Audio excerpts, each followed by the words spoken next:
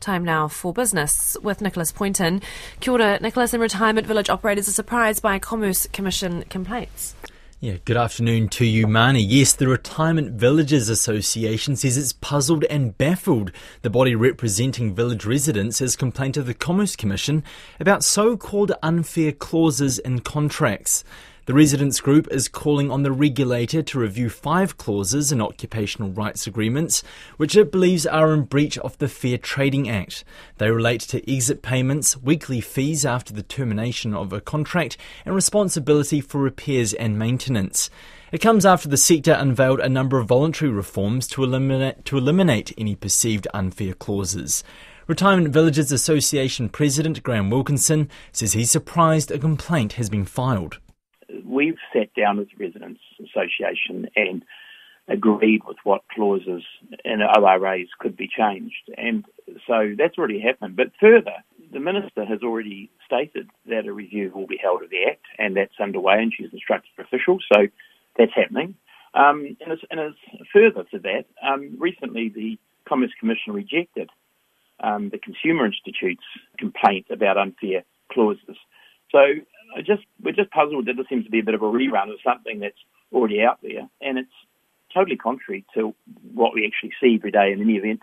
So again, I'm just sort of slightly baffled by it all. Graham Wilkinson says it will make a submission to the Commerce Commission if called upon. The Glass Packaging Forum says the industry can improve on the government's proposed recycling scheme while making it cheaper for consumers. The government is consulting on a container return scheme through a refundable deposit of 20 cents or more in the purchase price, which can be refunded when the container is returned for recycling. Glass Packaging Forum manager Dominic Salmon says the industry can improve on that proposal at roughly half the cost to consumers. To go to an enhanced model which improves the existing infrastructure and services makes more sense than going to a new system where you have reverse vending machines in car parks or supermarkets and it's returned to retail. We're saying it has to be simple, and the model that the report is saying comes out on top not only provides a simple consumer option, it's half the price, but it also looks at reducing the carbon emissions through the manufacturing process. Dominic Salmon says a regulated scheme that requires no change to consumer behaviour is more likely to succeed than one that requires consumers to change the way they currently recycle glass. The head of the International Monetary Fund says it will cut growth forecasts again next week amid growing gloom for the global economy. Kristalina Georgieva says things are more likely to get worse before they get better, with the impacts of the Ukraine war being felt by many. She says the risks of recession are rising, with as much as a third of the world economy contracting worth about $4 trillion, the equivalent of losing the German economy. We are experiencing a fundamental shift in the world economy from one of relative predictability with the rules-based framework on international economic cooperation, very low interest rates, low inflation, to a world with more fragility, greater uncertainty, higher economic volatility. The IMF and the World Bank hold their annual meetings next week in Washington. We're moving to precious metals now, and gold, once the default go-to safe haven commodity in times of strife and turbulence, has lost much of its luster this year. It hit a high of $2,069 an ounce in March, but since then it's been downhill. Currently it's down 17%, holding above $1,700 an ounce. So is its role as a financial asset changing? The chair of the World Gold Council, Juan Carlos Artigas, says during the pandemic the yellow metal has outperformed most other assets, including cryptocurrencies. He says gold is still relevant. Gold has been challenged by higher interest rates and a really strong dollar. However, gold has still been well sustained and resilient because of geopolitical risks that we continue to face. And you have been speaking about some of those, including potentially the relationship to crude oil and what is happening on that market, but also overall sentiment by investors of the need of having hedges in their portfolios to withstand high inflation and market volatility. That's the chair of the World Gold Council, Juan Carlos Artigas. And time now to catch up on the markets. And today we're joined by Harry Wigley from Hobson Wealth, coming to us from what I'm told is a cold but sunny Christchurch. Good afternoon to you, Harry. Afternoon, Nicholas.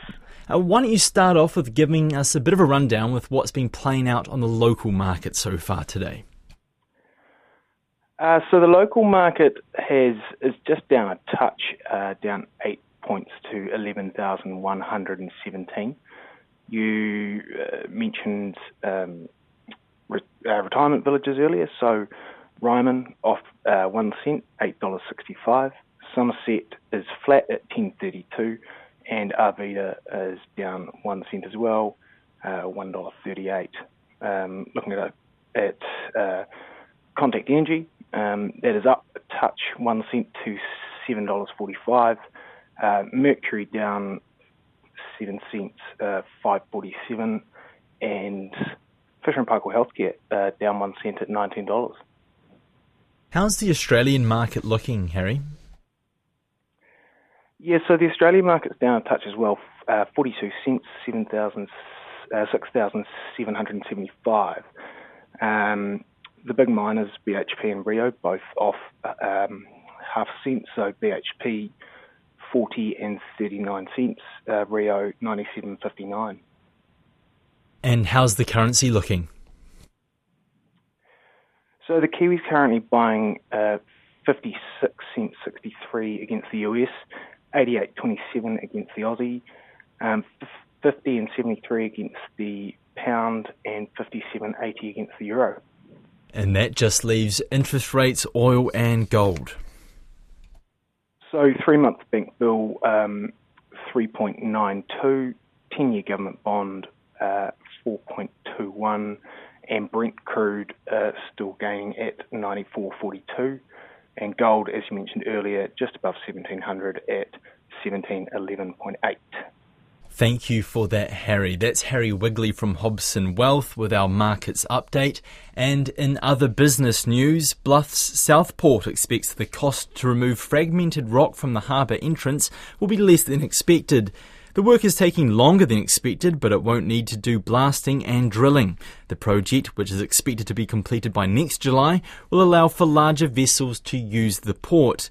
And small-time gold miner New Talisman has settled an employment dispute with its former chief executive. The company says it will pay Matthew Hill $145,000 to settle his claims of $817,000.